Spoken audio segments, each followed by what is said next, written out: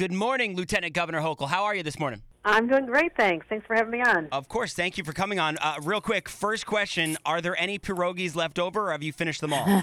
They're gone. They're Okay. gone. Oh my God. I actually, like I said, I'm embarrassed to say this, but I have frozen ones right now. Yeah. And I was putting stuff away the other day. I got a delivery for groceries and they fell out. And I laughed because I was like, oh, I remember talking about Yeah, these. there are those pierogies I spoke about with the Lieutenant Governor. All right, Lieutenant Governor, let me ask you the question. How far is New York from phase one? I know I heard the governor yesterday talking about there's a possibility the social distancing guidelines could be eased by June 1st, but he's not betting the farm on it. We're not at phase one yet. How far along are we in that process of getting there? Well, we hate to be so vague, but the truth is that we're not at the beginning anymore. We're not at the end. We're at the end of the beginning. Yeah. I know that doesn't make sense, but that's what Winston Churchill said when he was describing our status in World War II. We are now at a point where we can start having the conversations and putting forward a plan to start reopening the economy. And it will happen in a very phased way, and we'll be looking at testing, first of all, to make sure that we have a strong sense that it's a safe time to allow New Yorkers to leave their homes and go back to specific industries that are identified as places that it's easier to social distance. You know, I think about outdoor construction and some other places. We just opened up marinas and boat yards and golf courses. So we are being very thoughtful in our approach to make sure that we do nothing to increase the infection rate. That is our greatest fear, that we start opening up and the floodgates start, and we're exactly where we were in March, when we were terrified about the prospect of overflooding our hospital system. So we are trying very hard to prevent that, and that's why there's going to be a very methodic approach. But at least we're in a better place than we were a few weeks ago by far. For sure. You know, you mentioned testing, and I was reading something earlier this week. It's Tuesday. I was reading something yesterday. I don't even know what day it is anymore, Lieutenant Governor. That testing was going to reportedly need to triple before talk of reopening. Is that possible, and how much of that is based on federal and state communication and collaboration? Well, we have really ramped up testing. I mean, there have been over 500,000 people tested in New York, more than any state in the nation. That, again, if you have a population of 19 million, it's not where you want to be. And in fact, the governor is heading to Washington today, and he's going to be talking to the president, and he's going to continue pushing, as he has been, for the federal government to help us. We're not saying you have to conduct the test. You don't have to send an army here to go after everybody in a car and stick a needle in their arm or whoever they're going to do the test or prick their fingers. We're simply saying, can you use your clout to get us the reagents, the chemicals needed to do the test from supply chains that are coming from China? New York doesn't have that relationship. Can you help us do that, and can you get companies in America to mass produce something as simple as these swabs that have to be used? It's a shortage of supplies. We're willing to do it. We want to do it, but we can't make these supplies come out of thin air. That's our challenge. Yeah. So the federal government can help us, and we can be in a much better place. That's where we want to go. You know, everybody's got all these things on their mind, and parents are now teachers and all these other things. Living rooms or offices. There's no foreseeable answer as far as schooling goes, right? Well, here's the issue. We are looking at this in blocks of time. The governor just re-upped our New York pause till May 15th, but he didn't want to say till the end of the year because we don't know that these numbers won't head down rapidly. We don't know that testing won't scale up if we get what we need from the federal government. So we don't want to tie our hands and give out dates a month earlier because circumstances have changed so much. I mean, this virus has been wildly unpredictable. It was supposed to hit New Yorkers and Americans at a much higher rate, but the reason we were able to stop it is because people adhered to these really stringent social distancing guidelines. If they hadn't done that, the numbers would have been off the charts. It would have been the predictions that were out there a month ago. So we never quite sure if people are going to continue social distancing to drive it down, which is fantastic, or do people start getting complacent and start going out there and saying, I've been cooped up too long? And so it's really in the hands of New Yorkers of when this whole nightmare ends, because if we keep adhering to social distancing, the numbers are starting to go down, especially Nassau and Suffolk, which were getting hit so hard. It was the number of people who've tested positive, the number of people who are suffering, the number of people in hospitals, the number of people who've lost was really hard hit on Long Island. But we're starting to see a better trend. I spoke to both county executives in the last day or two, and we're in a better place. So it's not up to us. It's up to continue adherence to this, and then we'll make a decision when that next deadline approaches, so people know. But I know it's maddening not to have any sense of this.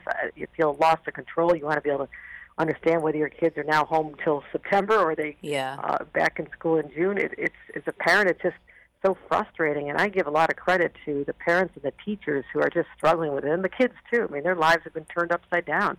On the phone with Lieutenant Governor Kathy Hochul.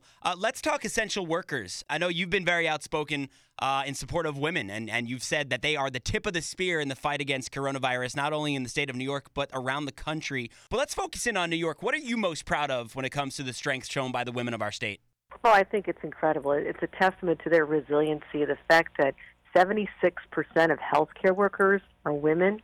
You think about so many of them have children at home, many are heads of households, and you know what? They're putting their own interests aside and putting on their uniform and launching into battle every single day. Yeah. I think that's phenomenal, and I don't think anyone ever appreciated our healthcare workers or our transit workers or our grocery store workers, the majority of which, again, are women. 2/3 of minimum wage workers in America are women. So by virtue of how this has played out, the women are the ones who are really suiting up for battle, and they're not staying home. They're putting themselves at risk. And so I think that's something that we should be so proud of and rethink about how we value women in society and make sure they have opportunities for better paying jobs going forward and make sure they have better child care options. I mean, who's watching their kids when the kids are home? They have to go be a nurse in a hospital, and they can't ask mom and dad to help with the kids because they have to protect older people. So they're under tremendous stress, but they're still doing it. And I think that's just an example to all of us, people who've been able to stay home. And for those who lost their jobs, it's scary. It's a frightening time, but many of us are protected, and these women in particular are out there, in the transit systems, in the stores, in the pharmacies, and certainly in our hospital settings. And I think I'm in awe of that. I think we should all give them recognition for what they're willing to do and how tough they really are. Talking about essential workers, I know the governor has been pretty adamant on getting that hazard pay for essential workers, saying he'd love to have a 50% bonus on top of those paychecks. Is that something he plans on bringing up with the president later today? I don't know what's going to be on that conversation, but certainly we think that makes sense. I mean, these individuals, again, have sacrificed tremendously. They've never said no. They're still out there, and let's give some recognition of what they've accomplished and how we couldn't be where we are without them. So I think it makes sense, and let's, especially Long Islanders who stepped up. I mean, they're doing incredible things, and let's not just give them a thank you and a nice tweet and a pat on the back. Give them some more money. They've had to endure incredible expenses, and let's just recognize that recognition can also come with a little more money in their next paycheck, and the federal government should recognize that. We are in a national state of emergency, and it makes complete sense for the federal government to help the people that are leading this battle by giving them hazard pay. I just have one more quick question. When it comes to the summer, the weather's getting nicer. I mean, and now there's talks of opening marinas and beaches and all that. I mean, I don't know if you saw Florida, but this weekend Florida opened their beaches, and it was like nothing was going on in the world. There were people on top of people. And do you trust in people enough to say, here's an inch and don't take a mile? Well, I did not like the pictures I saw out of Florida. I thought, are they on their minds? I mean, truly. I mean, that state has an older population. Right. They may not be the 80-year-olds or 70-year-olds sitting on the beach with them, but they might go back and visit them or sit next to them in a local restaurant. And they just have to be smarter about this. What we're proposing now is simply golf courses and marinas. And you think about activities where you're really not in crowds. I mean, neither one of those activities lend themselves to being around a lot of people. That's not beaches. We did not say beaches are open at this time because, again, people they've been pent up. They're frustrated. They can't wait to get outdoors and let the kids run around and have the sand between their toes and do a little surfing. I understand that. But if we could end up with an absolute explosion. You think about how the numbers went up in Florida after spring break or after Mardi Gras. New Orleans was just crushed with more positive cases. It doesn't take a rocket scientist to figure out if you're gathered in crowds of people, you will spread this. And we're just asking New Yorkers to hold on a little while longer, stay with us, stay the course, because the last thing we want to have happen is to go through all this sacrifice and anguish and this whole as I mentioned, a nightmare, and have to do it again in September or October. Yeah. We have to kill this beast once and for all. Mm-hmm. And I just want to, just plead with New Yorkers to just stay the course, stay with us. We're going to continue giving information the second we know it. We've been very transparent, very honest with New Yorkers, telling them the good, the bad, the ugly.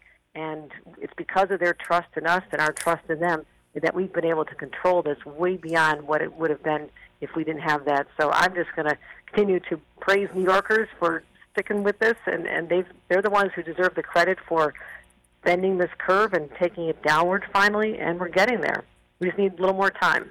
Lieutenant Governor Hochul, we appreciate the time. Real quick, been trying to get the governor on the show. Would you recommend me sending him an edible arrangement, perhaps some mini muffins, to kind of soften him up and get him on the show? You know what? Send him some pierogies. Pierogies, okay. There you go. And listen, if you want to just throw me his personal cell phone number, I'm not going to oppose that. You just let me know. We're off the air. You can tell me the personal cell phone number. Absolutely, no problem. Yeah, okay.